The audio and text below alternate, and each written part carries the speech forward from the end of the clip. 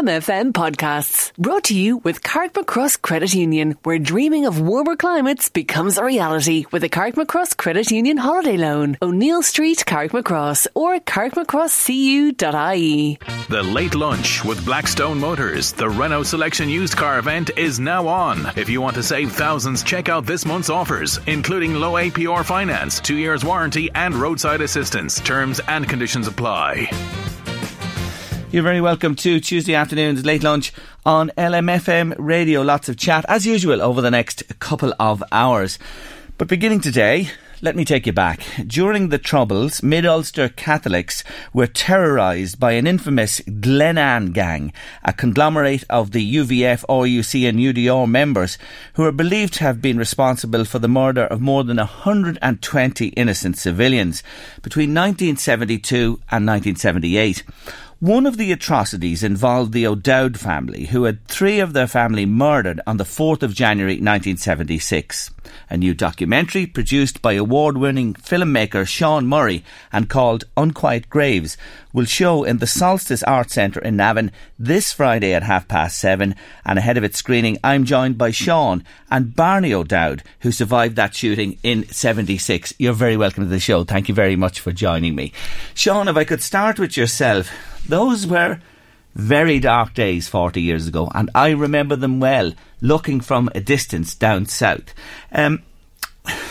People would say, why not let sleeping dogs lie? That's a very important statement, and it's one that creates the dynamic, if you like, for the legacy debate which is happening at the minute, and of course in the north of Ireland.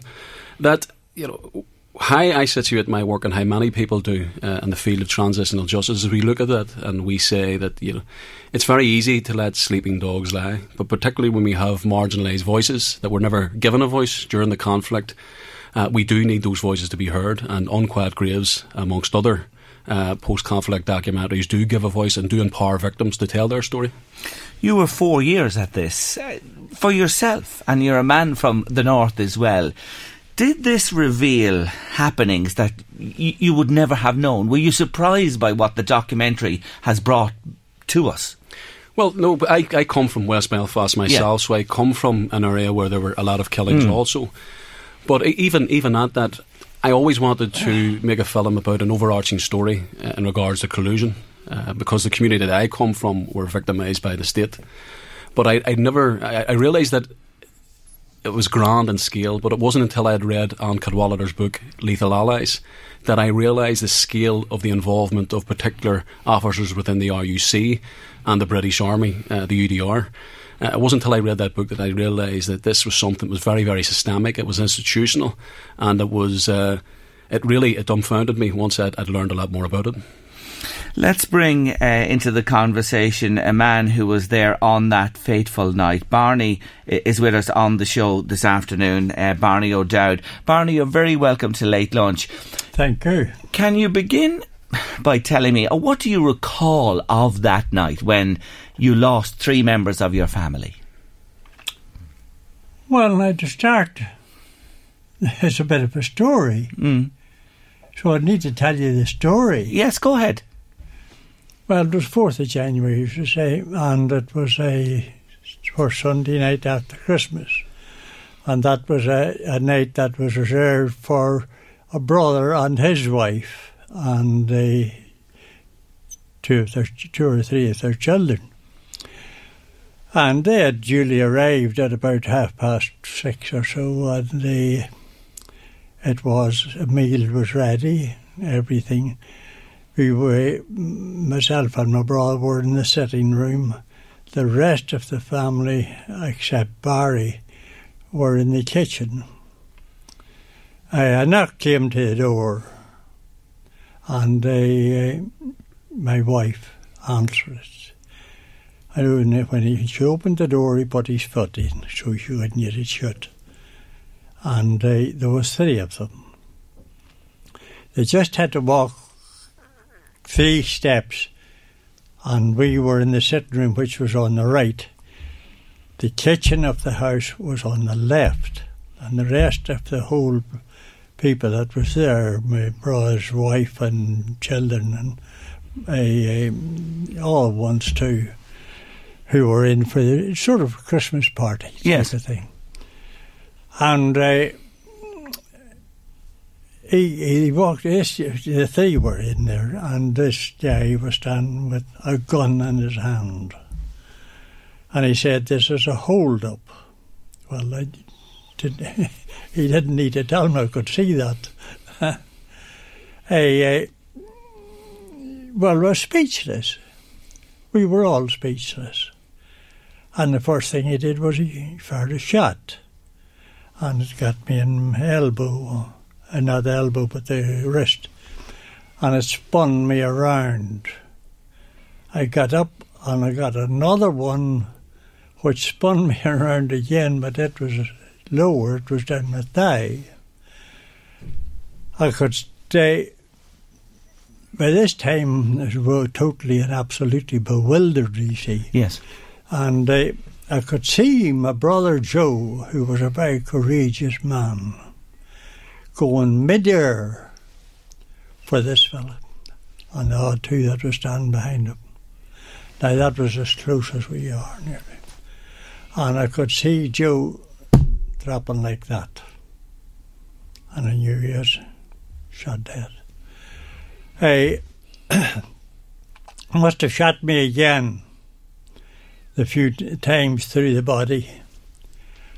And when I had passed out, but when I awoke, Joe was lying to my right hand dead. And my son Barry, who had been there and I didn't realise he was in the room, was on the other side.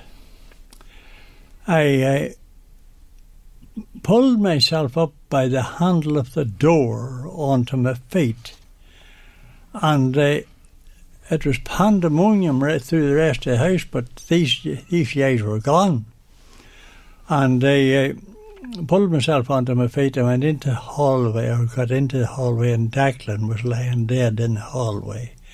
He had been heard the noise and was coming out from the kitchen into the sitting room. So that was actually the scene. And of course the rest of it now was a matter of getting me to hospital and so forth. You'd been shot 5 times? I shot through my body 5 times. Yes.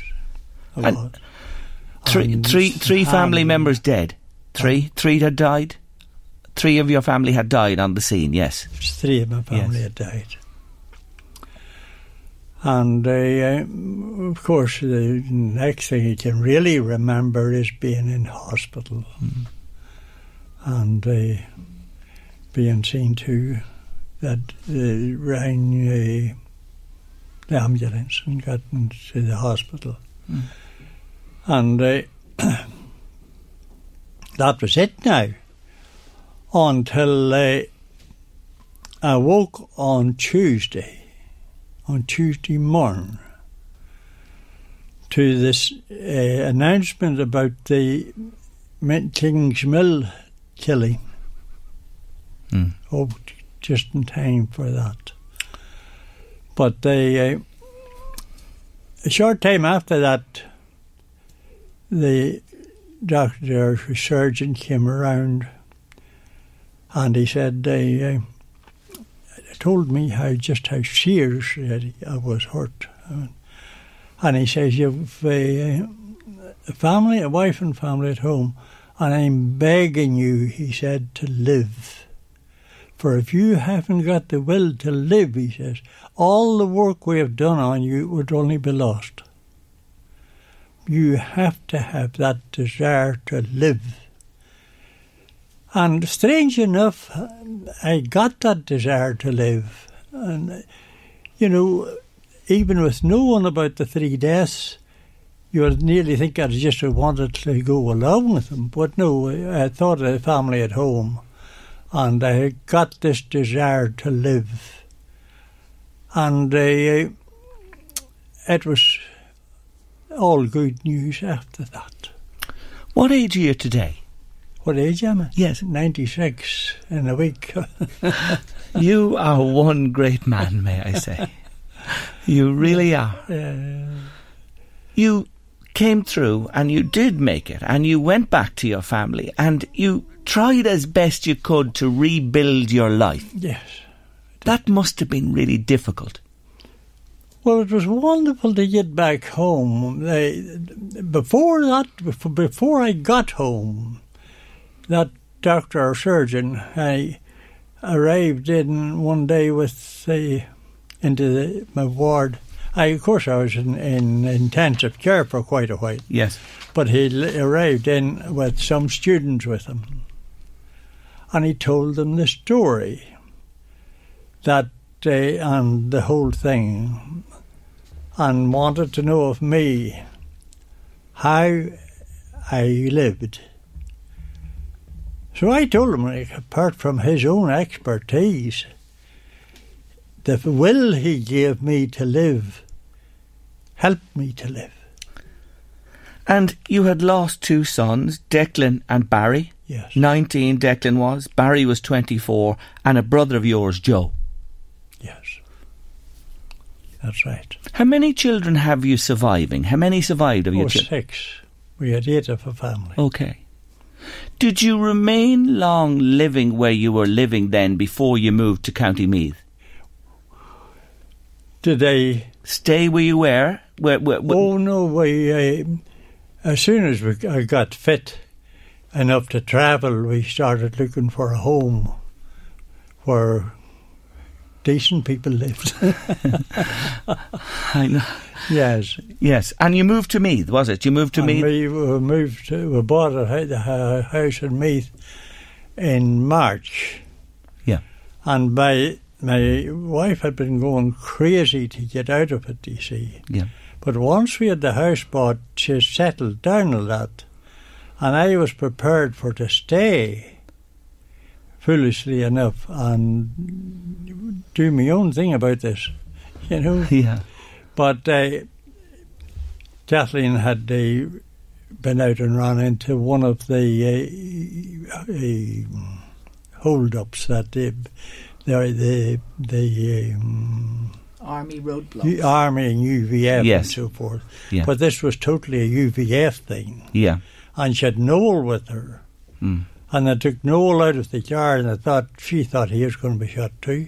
Mm. So when she came in, she said, "Look, we're for Navan tomorrow." Yes. We hadn't even seen about the electricity in the house or anything. Just the house was sitting there. Yeah.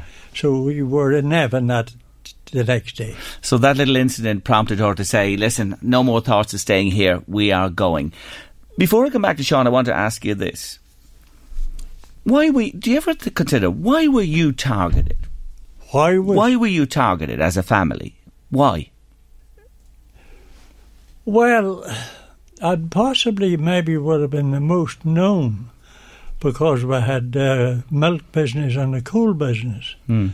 And we did a lot of business in the local area and around. Mm. And our name was in every house type of thing. Yes. You know, yes. We got moved to people who got both of us, coal and milk. Yeah. And that was over quite an area now, you know. So you were a prominent family of a faith at the time, and you were just randomly picked out and selected. Oh, yes. Plus the fact maybe the location of our home made it more attractive for them, for we lived down a lane. And it was easy to get at it without travelling down the lane. There was all roadways from other laneways that only to cross a field. Yes. And it was an easy target. Yeah. For us. Let me come back to Sean. Sean, you listen, and I'm sure you've listened to Barney on many times, but describing that scene as he does there and the massive loss to his family. It's horrendous, isn't it, to contemplate even today what happened then? Well, it is, you know, it's people like Barney that drive me in doing the work that I do.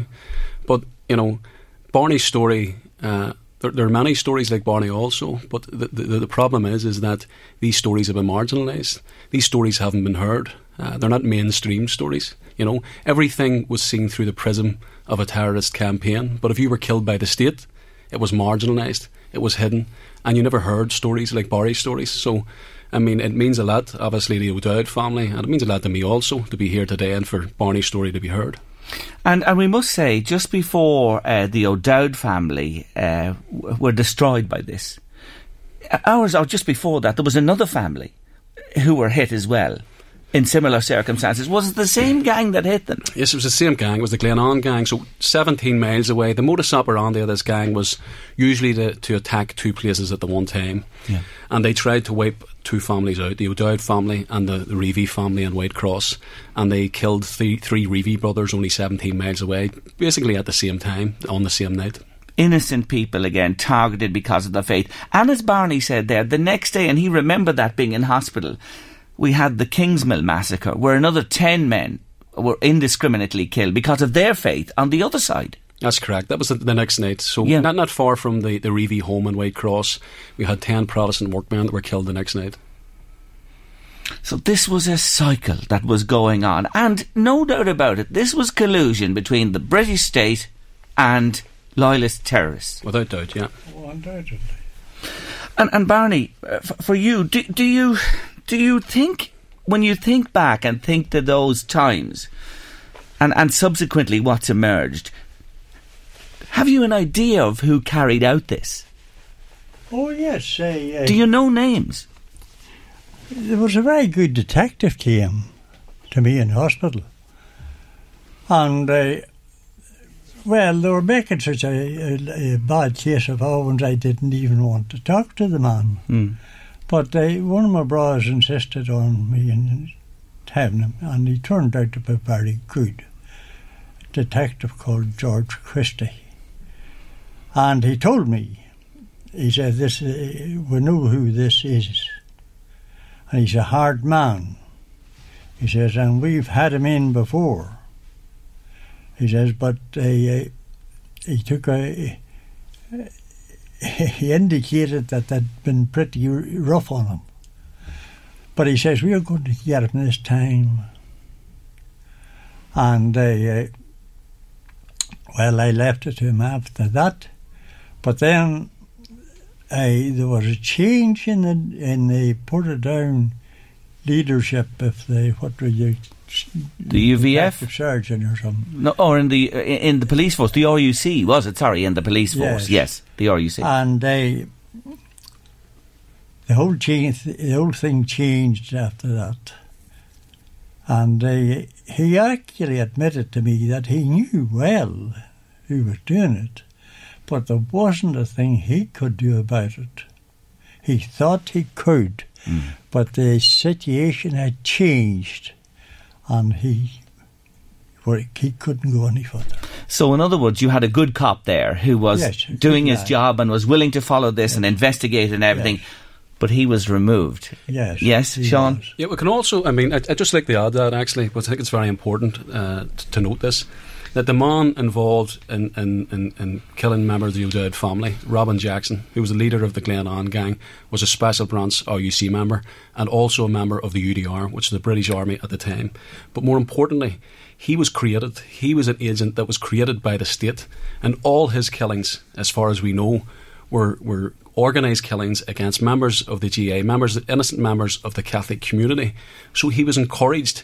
And as far as we know also, he was one of the biggest mass murderers during the conflict, and he personally killed over 100 people himself while under the pay of the state. It's very, very important to note that. Yeah.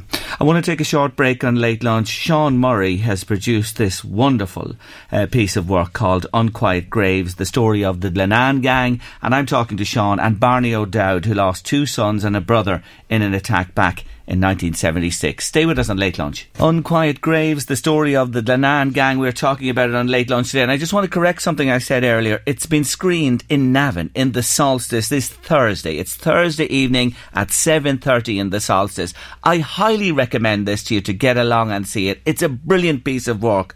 And I'll tell you something, it really will open your eyes up. So that's 7:30 in the Solstice in Navan to see this on this Thursday evening, 7:30. And tickets available at Solstice. And you can go along on the evening as well. Sean, let me come back to you for a second. We talk about, collusion, and this has risen its head many times, and the legacy issues as well. Why haven't these people received any justice all these years later? Well, for people like Barney to receive the justice that they want, it entails the whole narrative of the conflict to change. So the hegemonic narrative is that there was a terrorist campaign, that Britain was keeping the peace between two tribal factions, and that it was a sectarian war, that they were just trying to get to peacekeep. But I mean, we know differently. I mean, the state were one of the main protagonists in the conflict, and were encouraging and involved in wide-scale collusion against the Catholic community. I want to read some comment we're getting. Keep them coming to us. 086 1800 658 by WhatsApp or text. Or you can call in on 1850 715 958. To hear Barney's story is on the one hand absolutely terrifying, says a listener, but such a brilliant man to have lived through that incident. May God bless him. Another one says, Jerry, what an amazing man Barney is to have on your show today. He's made of strong stuff to survive that attack, both physically and mentally. Wishing him continued good health and luck, and please God this country never returns to those dark days, says another listener today. Another one, Jerry, what a man. Can't wait to see his story on the screen in Navan. So there you are, you have a ticket sale or two there for sure anyway for Thursday evening. Thursday evening, the solstice, I say, again at 7:30. Barney, I want to come back to you for a moment. And you're 96 years of age now. It's over 40 years later. You're still campaigning for an answer from, the authorities in Britain and Northern Ireland. What would make you happy? Now, you can never be happy having lost 2 children and a brother and all that followed for your family. What would satisfy you at this stage to happen? Very hard to know, because you'd want to get away from a feeling of hate. Now, that was one thing that I was able to do. I didn't hate anybody after it. I didn't hate even Jackson. And because hate is self-devouring and self-destructive. So that was a big help. Family were terrific family altogether.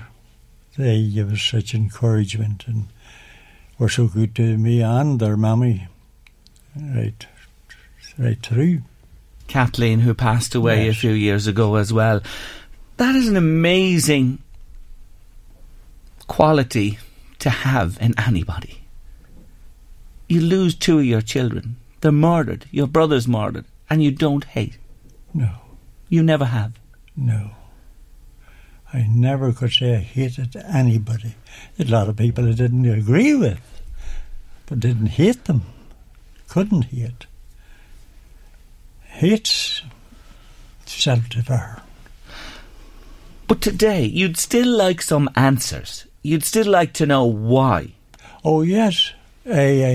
Well, of course, we had the British state, the Northern Ireland state too, and with the, what way would I put it? With the connivance, really, with the connivance of other bodies. The other bodies being, it's hard to say, but we didn't get an awful lot from the church in the way of encouragement. Now, I didn't hate any of them for that. Yes. But you felt they could have spoken up more? Oh, yes. Questioned more? I really do. Not alone in my case, but in most cases. Our neighbours were even worse treated than that. Yes, we lost 2 children.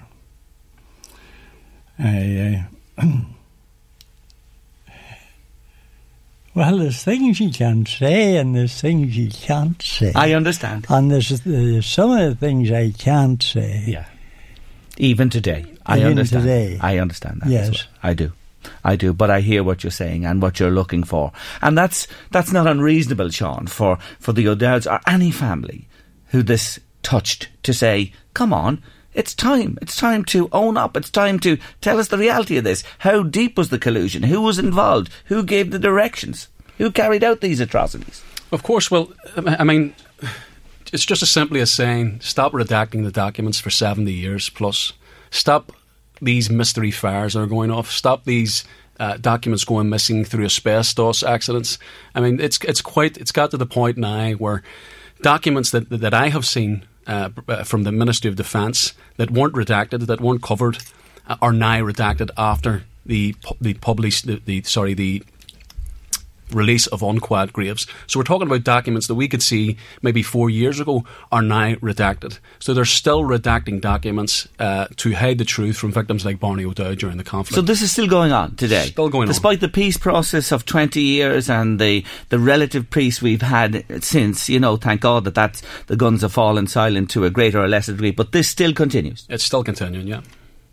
Why did you make this? Did you make this with a view to, again, bringing this into the public domain, not letting people like the O'Dowds be forgotten, or those who lost their lives, in the hope that maybe this would act in a little way to prompt people to finally address this? Well, I think the film is a very powerful medium. I think that there are two ways that families can get any semblance of justice.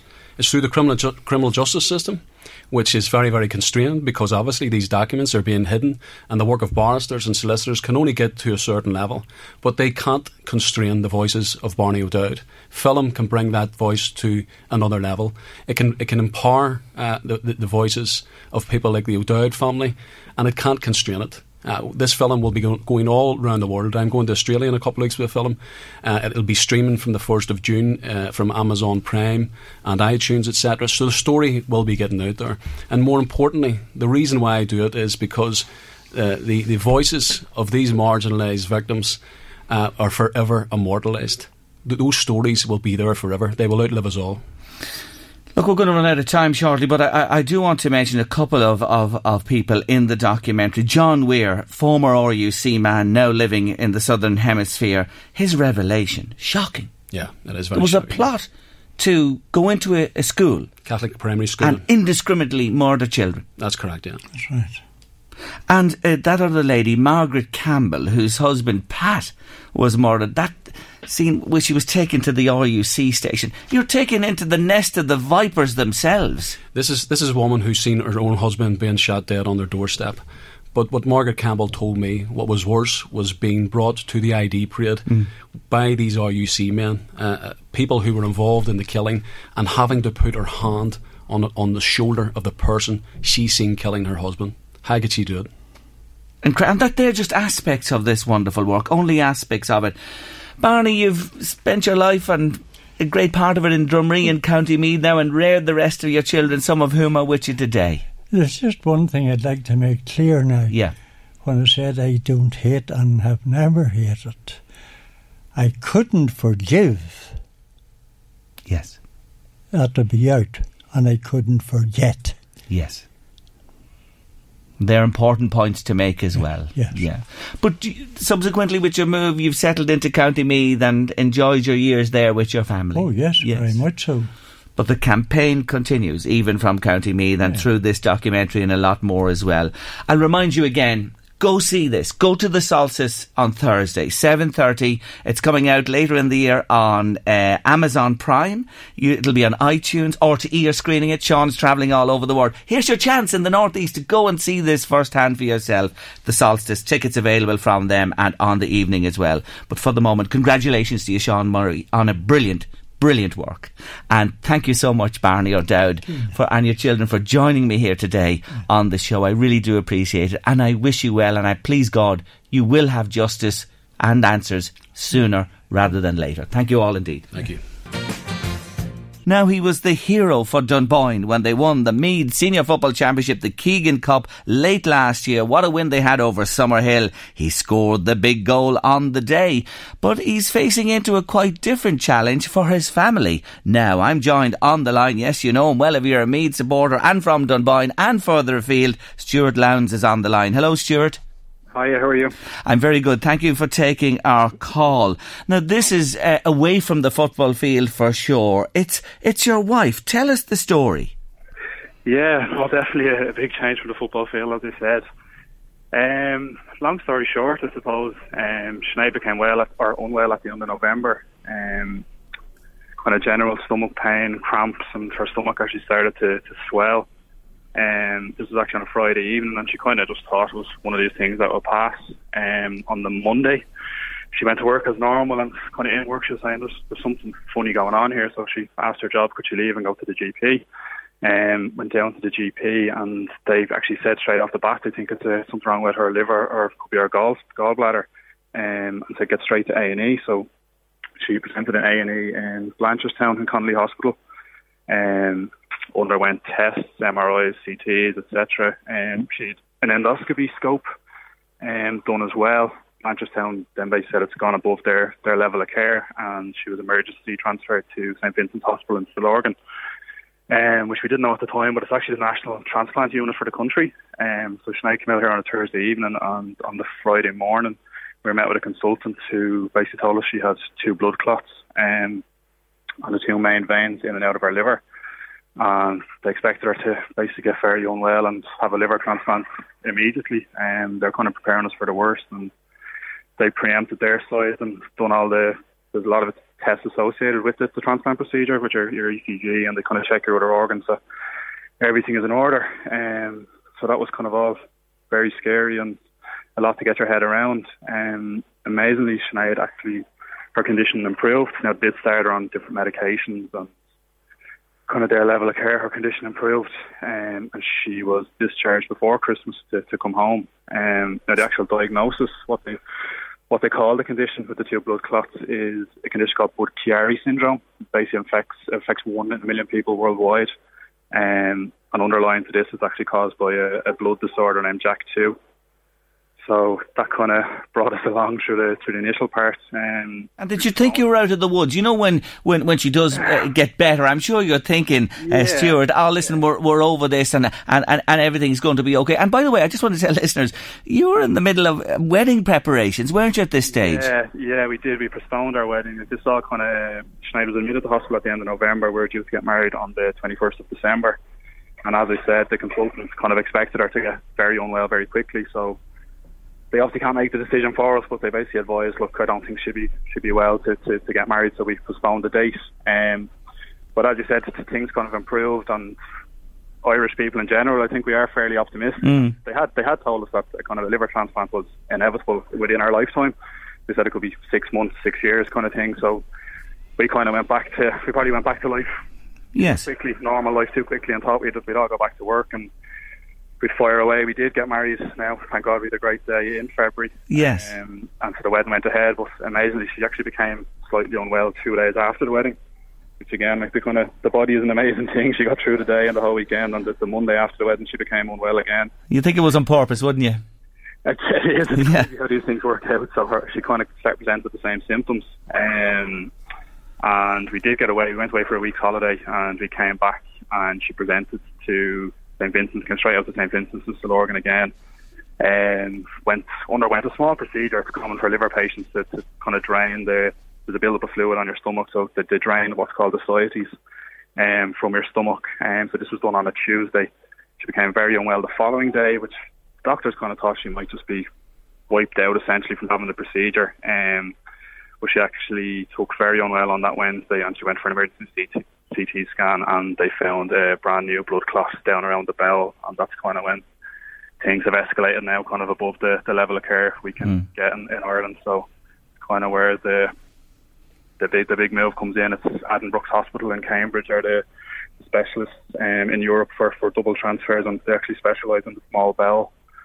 So we're actually just waiting on a phone call at the moment to find out when we're being transferred across to... Okay, so this can't be dealt with, Stuart, in Ireland. Just to make this clear, you have to go to the UK, and Addenbrooke's are going to take Sinead. But not just Sinead, you're going there for the foreseeable future. And is little Paige going with you, your daughter? Yeah, she will eventually. Myself and Sinead will go, just the 2 of us originally. Addenbrooke's will actually they'll repeat a lot of the testing that's been done in Ireland, obviously just to have on their own files, and then when they formally accept her, we'll look to bring Paige over and get a base set up for the 3 of us. And Sinead's mum is actually going to come with us as well, so we'll be close by. What's she facing, Stuart? What is the actual? What's she going to? She's going to have a liver transplant, yes? Yeah, it will be a liver transplant and a small bowel transplant. Both. The double transplant. So it's obviously major surgery and there's major recovery time. They reckon it'll be about 3 months worth of recovery time, and then things get complicated again because they don't actually do small bowel transplants in Ireland, so there's nobody here for the aftercare. So we'll have to stay over there till their doctors and consultants sign off on her that they're happy with her to come back to Ireland. So they're saying it could be up to 12 months is the timeline they're giving us at the moment, but obviously these things change fairly quickly as well. So we just have to go under their care now, and hopefully everything goes to plan. So this is a huge change in all your lives, and the priority is that Sinead has this double transplant. That's number one, and that she's cared for as best she can. But you're going to have to quit your work, go over there for the with little Paige, your mum-in-law as well. So really, a whole family going from Ireland to England to live there for you, and this is going to be costly.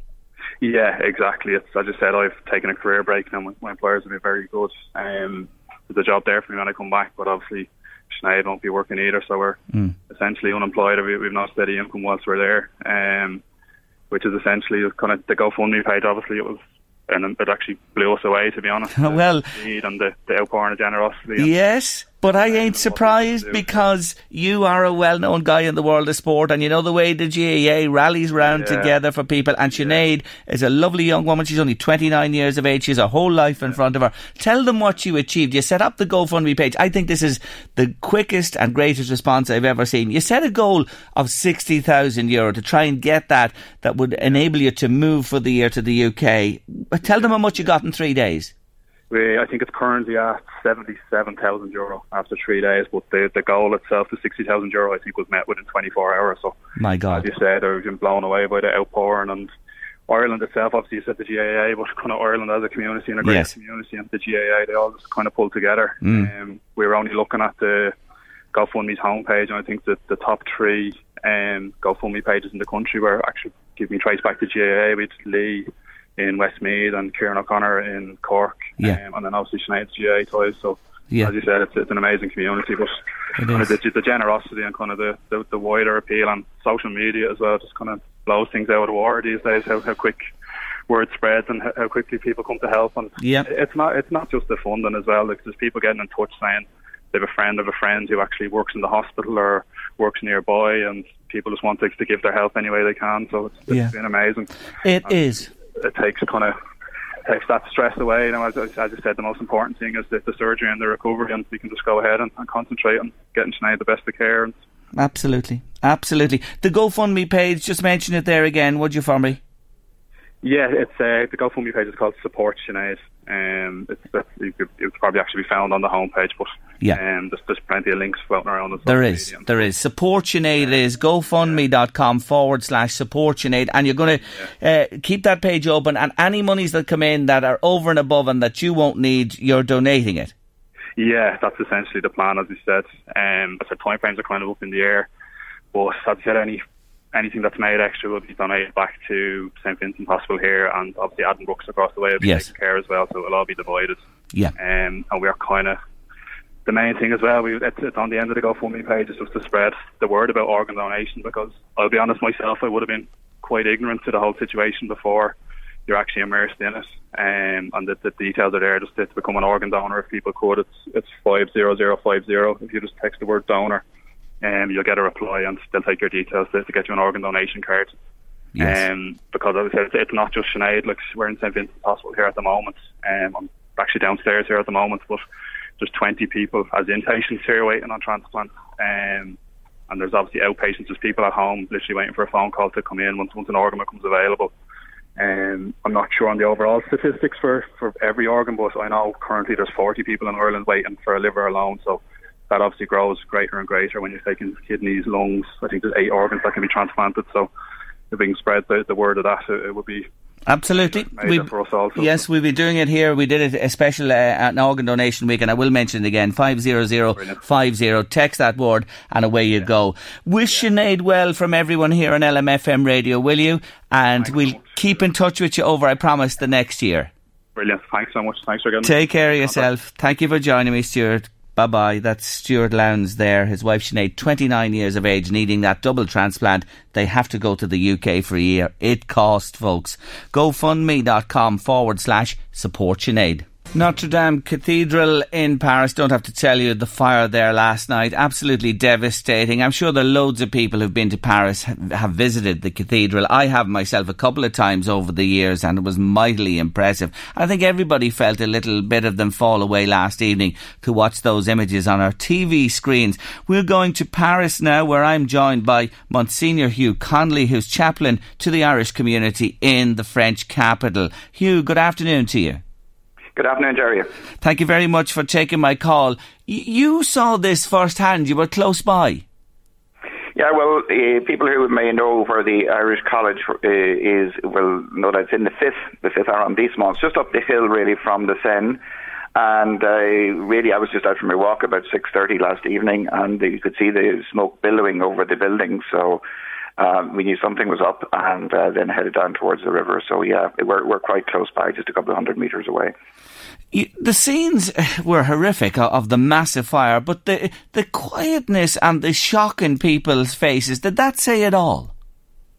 It did, because, this is an extraordinary, as you said there in the intro, this is an extraordinary building. It's at one side the heart and soul of, the Catholic Diocese of Paris, but it is so much more. And as the President of the Republic described it last night, he said it's le cœur et l'âme de la France et de Paris. It's the heart and soul of Paris and France. So it crosses lines of faith and religion and touches everybody. And a lot of the people who were out there last night just looking at the flames and the smoke were regular Parisians who were just stopped what they were doing and came to I suppose, to stare in disbelief.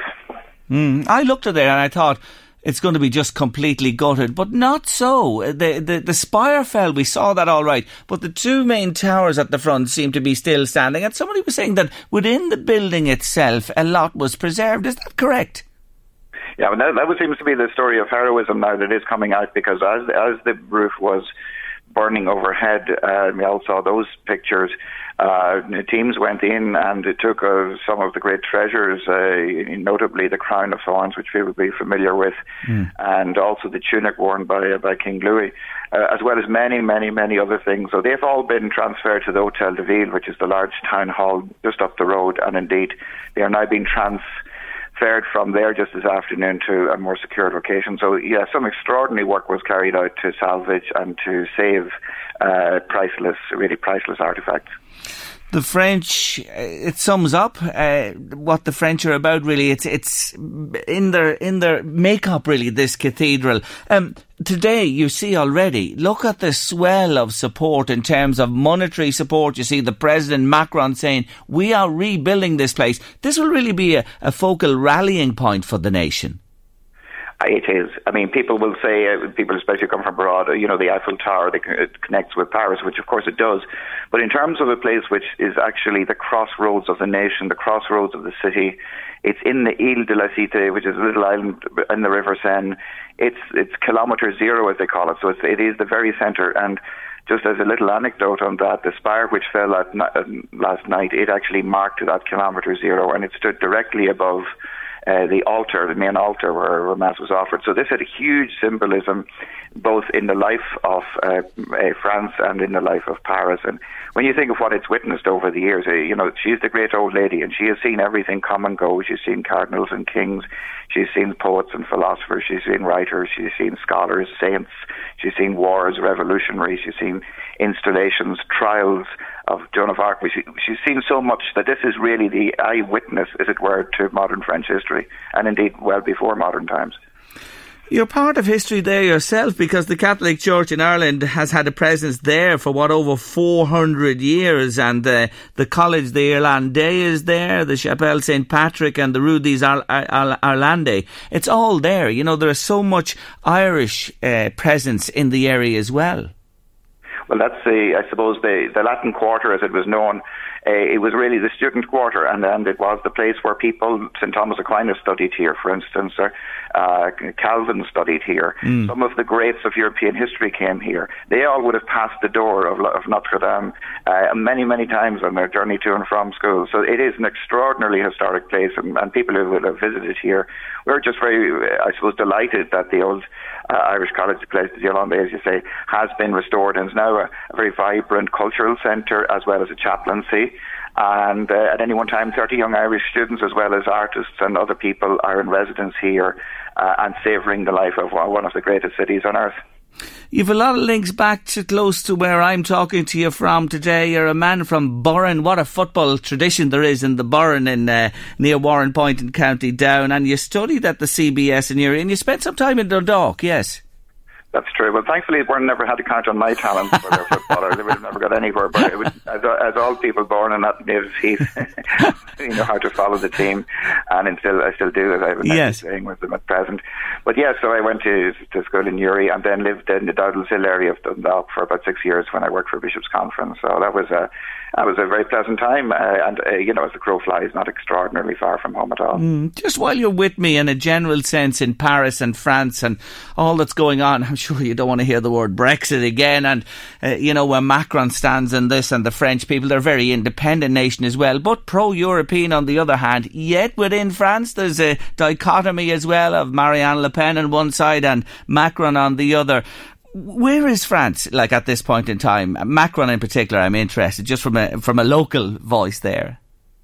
Well, possibly one of the things that's more difficult for him to handle at the moment than Brexit, because Brexit in some ways gives him a little bit of a distraction. Yeah. Is the famous Gilets jaunes. Yes, the protest.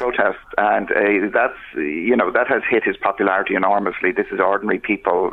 Now, there are some very, very violent people who piggyback on top of that, but by and large, there's been people coming certainly for the first weeks, coming from the provinces and coming up to Paris to protest or going to the major cities. Of late, that has broken down a little bit, and there are more unsavoury elements getting involved, and there does seem to be a bit of... But that has not helped him, and so his popularity is not great. So I suppose in many ways playing a European card, which he does very well, and as a very sincere card because he is an ardent European.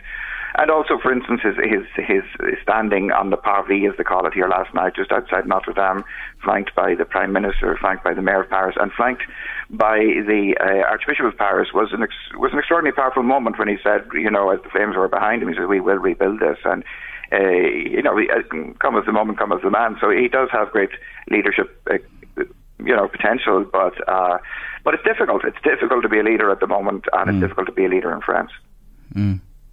And I was to say to you, when you see him standing there on the steps, as you mentioned there, that image, in a way, a disaster like this can be turned into a very positive for him personally. It can be turned into positive for him, something personal, some personally certainly boost, I would imagine. I also like to think, you know, that, as I said, like, this is the spiritual homeland of the capital's Catholic faith, and also beyond that, other faiths. But I think there might actually be a dividend there too, because it was extraordinary last night just walking around the banks of the Seine and hearing people. Some were singing hymns, others were just standing quietly. There was a great solidarity, and you know, in France, that's not a very unusual sound. It's a you know, the laïcité they call it here. It's a long-standing separation between church and state in France. But just to see that kind of solidarity is something very, very positive, and I think that's a good that will come out of this. That people, when they need to, will pull together across lines, whether they be lines of faith or lines of, you know, nationality, or lines of different ways of political lines that are there for a long time in France. But this was a way of at least pulling people together and showing some great solidarity. Just final question, was it a living, working place of worship up to the fire? I know there's a lot of work going on at the moment, or was that a thing of the past? It's an extraordinary thing. The Notre Dame Cathedral is a full cathedral. I would have been going down there tomorrow evening to the Chrism Mass, you know, the blessing of the oils. Just as people and priests there in your neck of the woods, we'd be going either to Armagh or to Mullingar, depending on where they're listening from, Meath or Armagh Diocese. Every diocese in the world does this in Holy Week, and it was gearing up for the Holy Week. And the extraordinary thing, and I have to give great credit to the French for this, is for a place which could welcome 14 million tourists and pilgrims every year, it still managed to mount a full suite of prayer, masses and spiritual events. So it was an extraordinarily well-run place, and I've no doubt it will return, but it will return in a different guise, because some of what has been lost is lost for good and simply can only be replaced in an interpretive way rather than with what has been lost, because it's too historic to replace. Absolutely. Thank you for talking to us today, Monsignor Connolly. We really do appreciate to get a voice from the local area here in Ireland to Paris on a sad day for the French people, but one where the phoenix will rise from the flames. We're promised that, and I'm sure it will. Watch this space. Thank you indeed for joining me on the show. Right. God bless you. Take care now. Bye-bye. Bye-bye. That's Monsignor Hugh Connolly there, chaplain to the Irish community in Paris, a living, working church. I know the way the churches will pull together. Of course, all the ceremonies over the Easter will be catered for. You may recall last week that another farm tragedy happened, this time in Wexford. A 3-year-old little lad, oh my God, was killed following an incident with a low loader. Farms are literally deadly places for adults, but especially children. However, with some care and attention, listen to this, 90% of accidents are actually avoidable. No better time of the year to have a chat with Alma Jordan, founder of AgriKids. Alma, you're welcome back to Late Lunch. Thank you so much, Sherry. Thanks for having me. One tragedy is one too many, isn't it? I was just thinking of that little boy. I know. And I suppose it brings me back to the moment I decided that I had enough when it came to farm accidents. It was two children in August 2014 that really spearheaded me to create the AgriKids concept, because I truly felt that we weren't getting the message across with the methods that were out there, and I felt that something new and all-inclusive had to be done. And I suppose when those two little boys passed away, I looked to my own child, who was 2 at the time, Eamon, and I just said, what would I do if that was me, if I was that family? And to be honest with you, I couldn't answer that. I actually cried. And last week when I read what happened to that poor little boy in County Wexford, I just said, I hope upon hope their family has a great support around them, because when it comes to farming, they say a village raises a child, but a community rears a farm. And it really is testament to an area that when something like that does happen to a family, how the community actually rallies around them, because they are going to need help. And unfortunately, when it even comes to a farming accident, there are people out there who immediately start on the blame game. And that's another aspect that a lot of people don't think about. They say, oh, well, what happened? Why was the child there? Who was in the tractor? Was there something broken on it? And that's, in the aftermath of an accident, that's not the time to ask those questions. That's for the investigators to get in and to work out why it happened and how we can prevent it again. Because yes, 90% of them can be prevented. Do you have any stats on children? How many children killed on farms each year? What's the average? We're looking, over the last 10 years, we've lost 210 people. And in total? In total, and 10% of those are children. Oh. And unfortunately, if we break it down further, 81% of that number, the reason is machinery. It's tractors, it's machinery, it's quad bikes. Massive push now on quad bikes. In Australia, just the day before yesterday, 2 children, 7 and 9, were killed off quad bikes. They're a single passenger vehicle, Jerry. You need to have a helmet on. And even if you're going on straight terrain, they have every likelihood of turning over. And the issue with a quad bike accident isn't the fact that, you are being flung off the bike and maybe banging a head. It's the vehicle actually landing on top of you. And it's something like 360 kilo of a machine that lands on top. So you are smothered and you are crushed. And so it's when you really kind of get into the nitty gritty of it, how the accident actually affects people, it can be very different to what people actually understand it to be. When you talk about machinery, and you see nowadays powerful tractors on farms, bigger machinery, carrying out greater tasks and being used even more of the time, it makes the farming job, much easier for the farmer. That's understandable that people have this machinery nowadays. What do you say to the farming community when it comes to machinery and children? A couple of pointers for them. When machinery is working away, keep children away. What? How do you educate your children? What do you do? Well, you kind of even have to strip it back to another level. Our population is growing, and that population needs to be fed. and our food comes from farms. So for us to kind of get the food and everything out there, we have to intensify farming an awful lot more. And because the expectation has grown massively, even over the last 15 to 20 years, better ways of doing farming are being invented the whole time, and with that comes greater strides in technology, in machinery. I mean, when my father was a farmer, he didn't have a cab on his combine, and he dressed head to toe in waterproof gear. Now he has a combine harvester that tells him what the moisture levels are. It tells him, how fertiliser has worked better in one aspect of the field. It can drive itself if he wants it to. Machinery is now huge, and unfortunately the mentality around farm machinery hasn't evolved alongside the scale of them. We are still, I don't know why, but some people are still okay with allowing their 10 and 11-year-old children to get behind the wheel of a 250 horsepower tractor. That's the problem, Jerry. No. I mean, I tell people, 81% of children who've died is because of machinery, and that needs to put a message out there that big machinery and children simply do not mix.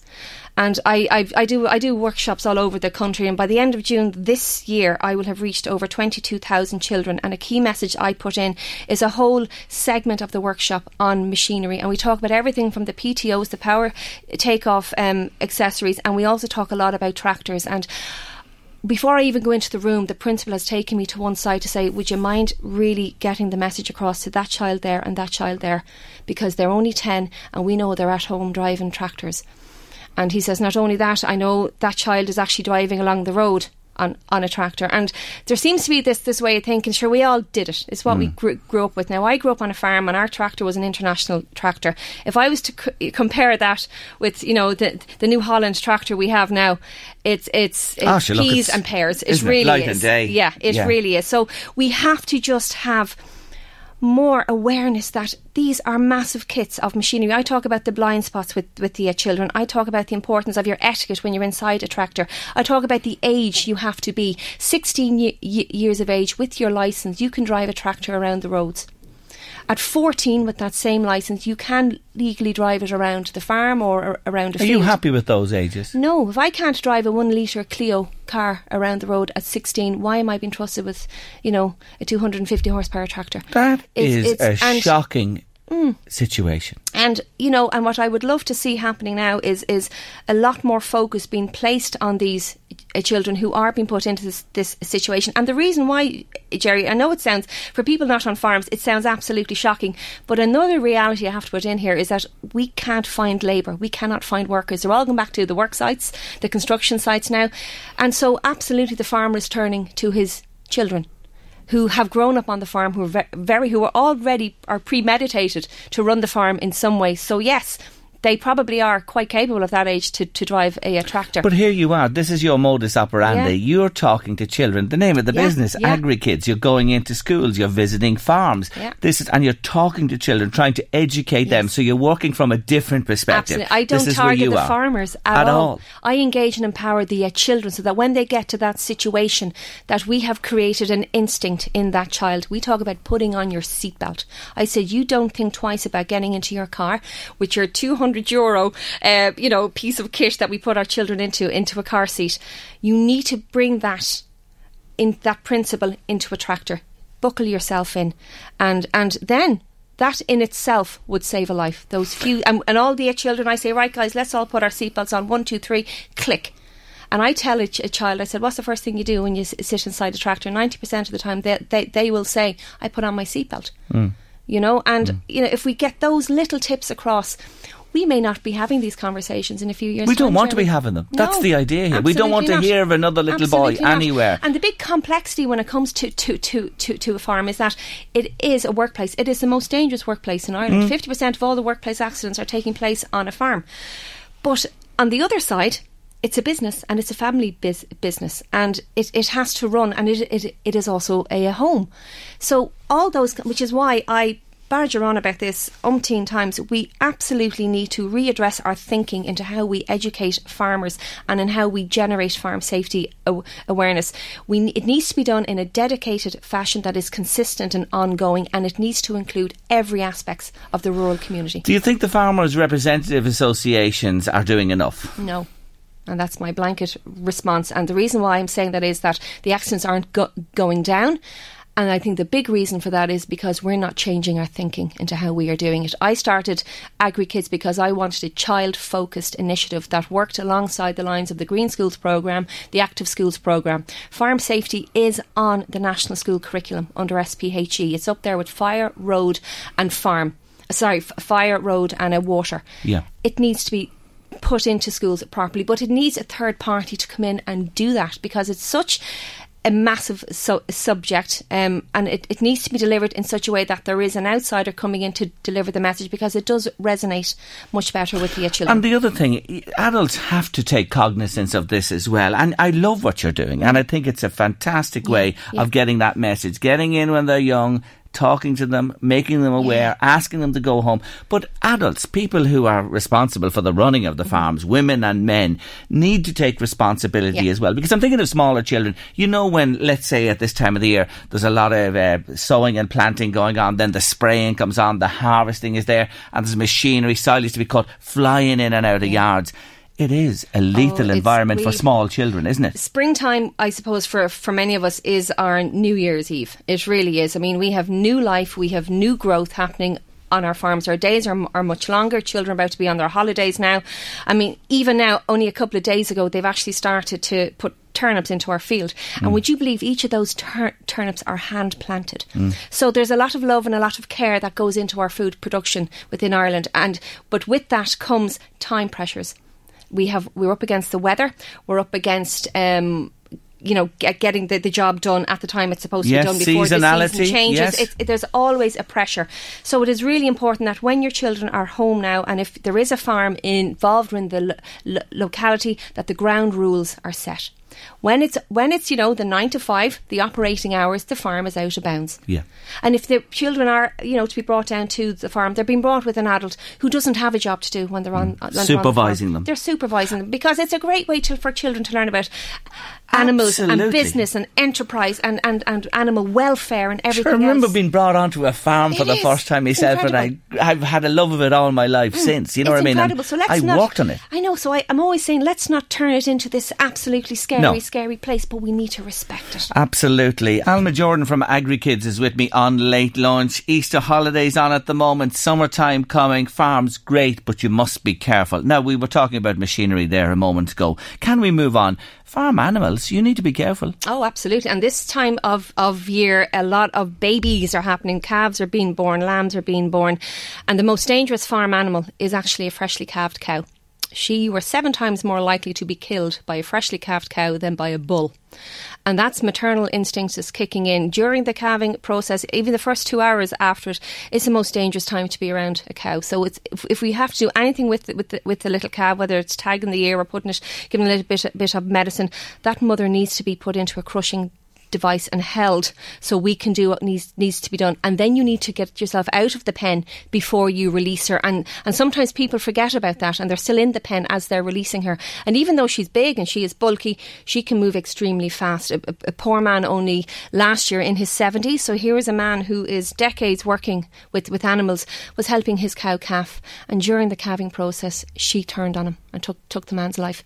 So I cannot overemphasise the danger with the new mothers that are out there. Mama knows best. Yes, respect and care with animals. Now, Alma, this just makes me shudder when I hear it, because not alone children but adults, the slurry pit. Slurry pit, I know, and it's actually probably one of the most popular segments of my workshop. I always talk about what it's made of and what do we use it for, because it's very important that the children understand why we have these massive dangers on our farms. And the reason why, obviously, with slurry is it's a fantastic fertiliser. It's highly cost effective as well. We feed the animals, obviously, but they give us slurry. The dangers with slurry is that we don't spread slurry over winter, so it's left sitting in tanks, and anaerobic digestion takes place, different gases start to form, and the danger gas is hydrogen sulfide, and at a very low level that'll smell like rotten eggs. At a high level you won't be able to smell it. It takes away your whole sense of smell. Less than 30 seconds is all it takes for hydrogen sulfide to take a life, and it actually gets released during the agitation process, which is the mixing process that we would do before we actually spread it on the grass. I know a man exposed to chicken slurry, actually, and God love him, he's still in a wheelchair. He's not able to talk really or walk really, because it affects your nervous system, affects your brain. So it's not just death that can happen. People can be left very, very sick and with life-altering conditions after being exposed to the slurry. So the pit's fenced in, yes, absolutely secured, notices everywhere, absolutely. And just a flashpoint of danger on any farm. A little child lifted his hand to me last week in a school that I was in, and he told me that his brother, who was only 2 at the time, had fallen into and drowned in a slurry tank. See, that's the other thing as well. So it's very real. And the other, just relate that, just to touch on it, water holes and rivers, water courses, storage of water, another similar thing, drowning, the danger there. Here's the other thing that people don't think of. You know, crops have to be sprayed. Yes. And you must be careful, because this is a very scientific thing. A child gets a bottle of something or takes a sup of something that looks attractive, lethal. Absolutely. The amount of times I've seen, toxic substance left in mineral bottles around the farm. I mean, absolutely not. And we use a lot of these pesticides, and even the doses we give our animals, the medicines, the likes of Ivomec that we use as a pour on. You need to use gloves. That stuff works because it's absorbed into skin. Over time, if that's absorbed into your skin, that's getting into your nervous system. So it's absolutely vital. There's pretty much nowhere on a farm is 100%. You got to assess the risk in everything that you're going to do on a farm, because you can be drowned, you can be poisoned, you can be trampled, you can be kicked, you can be crushed. We call it our work, and we also call it our home.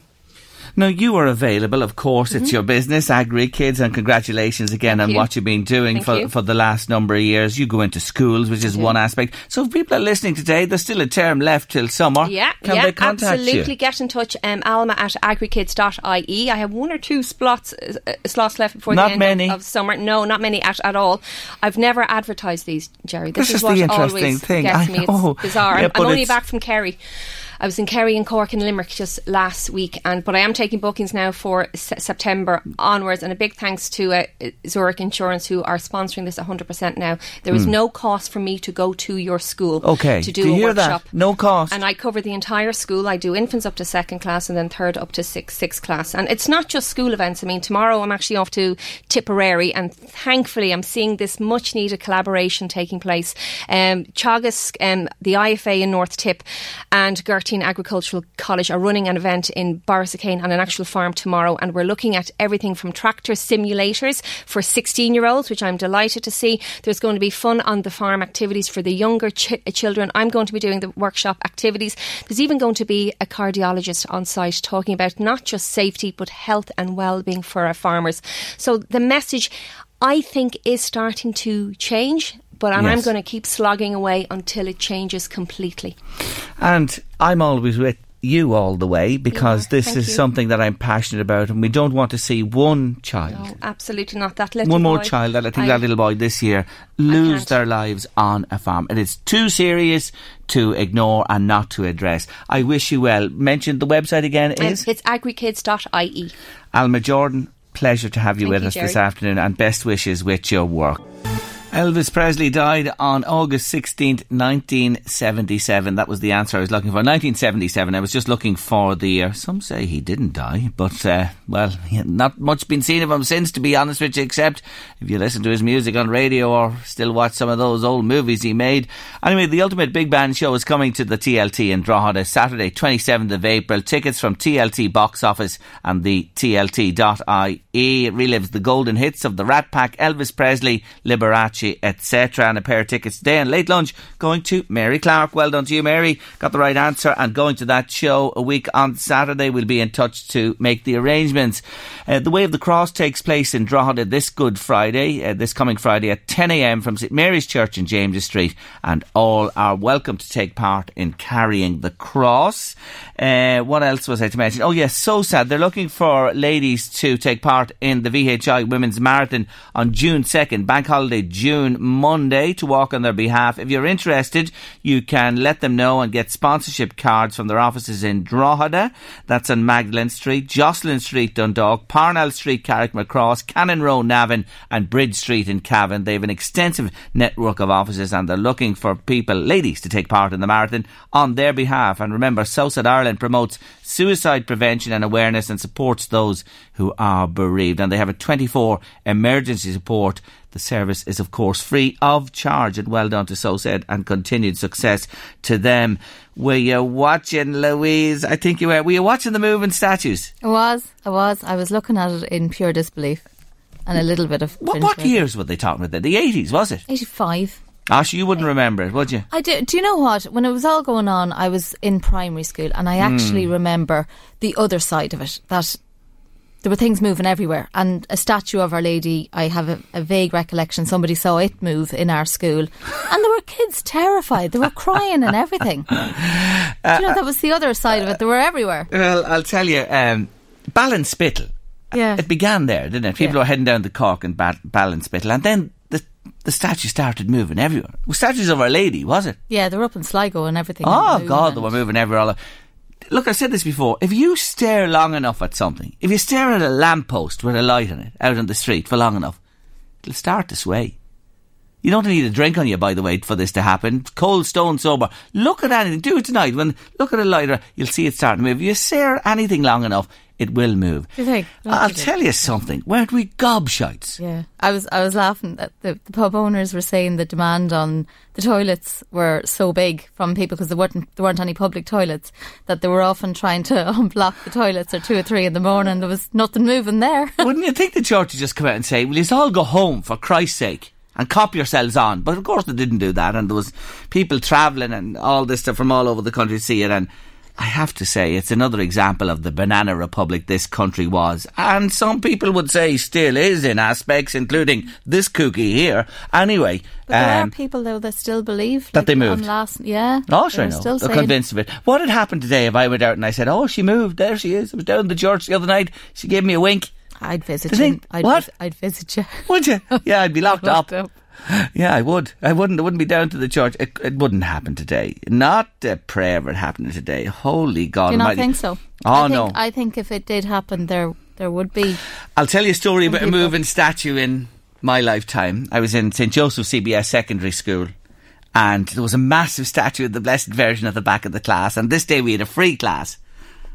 I don't know, one of the teachers he was late, and there was partitions between the classes. You could open them up into bigger rooms, but we were in whatever class. Anyway, the statue was at the back, and we started, messing, and the coats were flying round, and next thing the coat shot up round the head of the Blessed Virgin, and you could see her just giving a wobble. She was up on a little shelf. She was huge.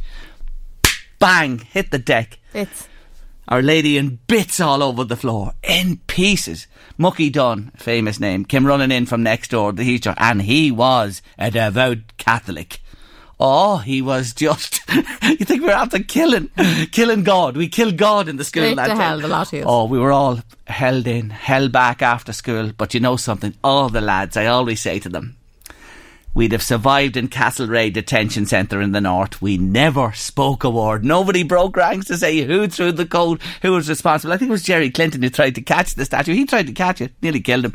Anyway, it was in bits on the floor. So you're still not saying now, years No, later. we're not saying. No, nobody will say. We've held that forever, and we will. It'll go to the graves with us. Anyway, we had to pay for a replacement. We all had to get the money and bring it in. This thing cost a fortune. You have to... Anyway... The one that fell, I'm sure, was about 4 foot high. Now, it was a big lump of a Virgin statue, honest to God. And we did replace it. She was 18 inches. Yeah. You couldn't nearly see her on the shelf. That's the only statue I saw move in my lifetime. And did it move? Did it move? Okay. Went to pieces, so it did, because of the messing in the class. There's some great tweets over the internet, though. Is there? Yeah. Well, I read that one about Go on. There was a great tweet on the internet about it, and it said the mammy was out shopping one day during the moving statue epidemic. Passing a church, a woman she knew came rushing out all at Twitter. She called to her mammy, Lily, the statue of St. Anthony is moving. Run, shouts the mammy, he's after your purse. That was brilliant. I love it. I absolutely love it. We are a witty people, though, I will say. Anyway, we're pretty resolute people in a village in County Meath. It's the second year. What am I talking about on Good Friday? Yes, you can go for a drink for the second year after the legislation was changed. Prior to that, you couldn't drink on Good Friday. But in a Meath village, the pubs ain't opening. If you want to stay in the past and remain in the traditional Good Friday sense of things in Ireland, there's only one place to be in this weekend in Ireland. It's the village of Drumconrath in County Meath, because they took a stance last year to say they weren't opening despite the change in the legislation. Dermot Muldoon, Pauline Fay and Pat Dempsey are holding the line. There will be no drink served in the village this year on Good Friday again, and Dermot Muldoon is on the line. Afternoon, Dermot. How's things? How are you keeping today? Very good. Thanks for talking to me. I know you joined me when this hit the fan last year and we had a good chat about it. The year has gone by and, you know, most pubs opened last Good Friday and even more are going to open, the majority this Friday again. Absolutely. Why are you sticking with the tradition of not opening? Well, we know it's a dying trend and all the rest, but still and all, we're keeping it going strong, you know, for a lot of reasons, for personal and otherwise. Like, we as fellas, we work hard enough, you know, the rest of the year. And there's always Saturday, Sunday and Monday as well of the bank holiday. So apart from that, it's tradition that I always done certain things on the day, and we're going to keep that alive. Have you been pressured at all by your customers? Pressured at all by the customers? Bit of slagging and that, but not much pressure. No, they respect our decisions, and they're standing by us on it. Yeah. Some of them do, and some of them don't, and sure, that's just the way they are, you know. So with the three, you are the three pubs in Drumconrath. There won't be a drink sold in the village this year. No drinks, no. And will any of your punters go anywhere else for a drink? I'd say they will. Yeah, I'd say they will. There's outings on the night locally in other pubs. That I'm sure they'll probably attend some of them. But as far as I'm concerned now, I wouldn't think many of ours will go elsewhere. But you never know. You know, it's a long weekend, as I say. You know, there's other nights they can attend, as the fella says. You know. And do you use the Good Friday like some publicans to get a little bit of work done in the place, or what do you do? That's it. Yeah, last year when I was talking to you, the paint was busy in the hall painting, and there was other things going on. And the same again this year. We'll be getting things done on the premises. Yeah, you know. Different things done you wouldn't get done otherwise, you know. Are you a deeply religious man? Does religion, faith come into this with you? Absolutely not. Religion doesn't come into it. Tradition comes into it. The fact that I've always been off on Good Friday, me and my family, we've done this, we've done that, we've done the other, and we intend keeping it up, you know. There is only 2 days in the year, isn't there really? Christmas Day, there's no trade on Christmas Day in any pub, and Good Friday. There's only one day now by law, which is Christmas Day. That's right. And that's probably going to be under pressure too, shortly maybe. Do you reckon? Oh, I'd say so. I'd say they'll open Christmas Day. Yeah. Me and Pauline and Pat won't guarantee you that. So yourself, Pauline and Pat have stayed firm, the three, and did you have a chat about this among yourselves again? 2-minute conversation on the phone. All hands up. So you're not for budging. We can't say to you at all, oh come on Dermot, you've made your mark now, 2 years over, maybe next year, you know, you'll say, we'll go with it, come on, we'll go with the legislation and we'll open. No, this is for good with you, is it? We've got our war chest ready for the day we're shut, you know. Yeah. We'll be grand. You know? And it won't impact on the financial year in Muldoon Incorporated. No, it doesn't. It's not at the minute, anyway. You know? Not at the minute. You know, things can change, but no, at the minute, no. We'll have to keep up the position and keep the pub shut. Myself, Pauline, and Pat. Now, Pauline here with me now. Yeah, is Pauline with you there? She is indeed. Stick around a second. Nice to talk to you, Dermot. Okay, no problem. Thanks a million. Put her on the phone there. How you doing? Pauline, how's the form? Good. Yourself and your daughter have traditions on Good Friday. Tell us about them. Are you going to do them again this year, yeah? Very much so, yes. We've had she has it all organised since nearly 10 days ago. And, just looking forward to it. So you do the stations on Good Friday, do you? I go in and I light a candle. Right. Whenever I get to what you call it, because what we do is a compact day. Wherever we're passing through, we'll go in around 3 o'clock and we'll light a candle or whatever, you know. Yeah, so you will make a point of visiting a church on the day, on Good Friday, to mark the day. Yeah. So obviously, Pauline, with yourself, faith does play a little part in what you do. Is that in your thinking, in staying closed on Good Friday? Well, yes. A little bit of both. A little bit more so to spend the time with the children. Yeah. Because you're working every other day of the year. And as for Christmas, you don't even see yourself, never mind the children around Christmas. Yes. It's just it doesn't exist Christmas Day. But no, it's so relaxing. So relaxing all over. Easter is you're coming up to Easter. It's a lovely time of the year, and then have a very, very busy weekend there. Yes, of course you have. When Friday finishes, you're into a very busy Saturday, Sunday, Monday. Your customers, just to come back to that, a moment ago Dermot said, bit of slagging, bit of crack with the customers. Anyone ask you the question this year? Come on, Pauline, is it time? I'll tell you, yes, no problem. Respected my decision, and as they said, and quite a few of them said, a little bit of religion done not one of us any bit of harm. Yes. And I have to say, as they said, you're running the pub on your own, and what about it? Sure, every one of us can do without drink for one day. Do no bad, do no harm. Absolutely. Interesting, isn't it? You have such support, both of you, and I'm sure as well with Pat, he's in the same boat, getting the same feedback from people. I think so, and I think it's a very positive feedback that I'm getting, and as for Dermot, it's the same. Yeah. But, yes, maybe a little bit of a slagging here and there, but, I can slag them back, you see. No better woman. Especially the Mayo lads. No better woman, Pauline. Well, listen, look, we leave it there today. Fair dues, I respect you all there, and well done again. You're sticking to your principles, and enjoy your Good Friday in Drumconrath. Thank you very much. Not at all. Take care of yourself. Bye-bye. That was Dermot Muldoon and Pauline Fay. And the other publican in Drumconrath is Pat Dempsey. And they are not opening on Good Friday. You heard it there. No way. And they seem to be stuck on this. No matter what comes or goes for the years ahead as well, it won't be happening there. There you have it. Anyway, the law is changed, and the majority of places will be open on this Good Friday. That's our lot on Late Lunch for this Tuesday afternoon. Thank you so much for your company on the show today, and thank you to all my guests who joined me. Very interesting people again this afternoon on your Late Lunch. We'll be back tomorrow midweek Wednesday with another show for you, and we'll leave you with Miss Aretha Franklin. And all you have to say about the publicans in Drumconrath is you'd have to respect them, wouldn't you? Yes, it's respect from Aretha, finishing Late Lunch this Tuesday.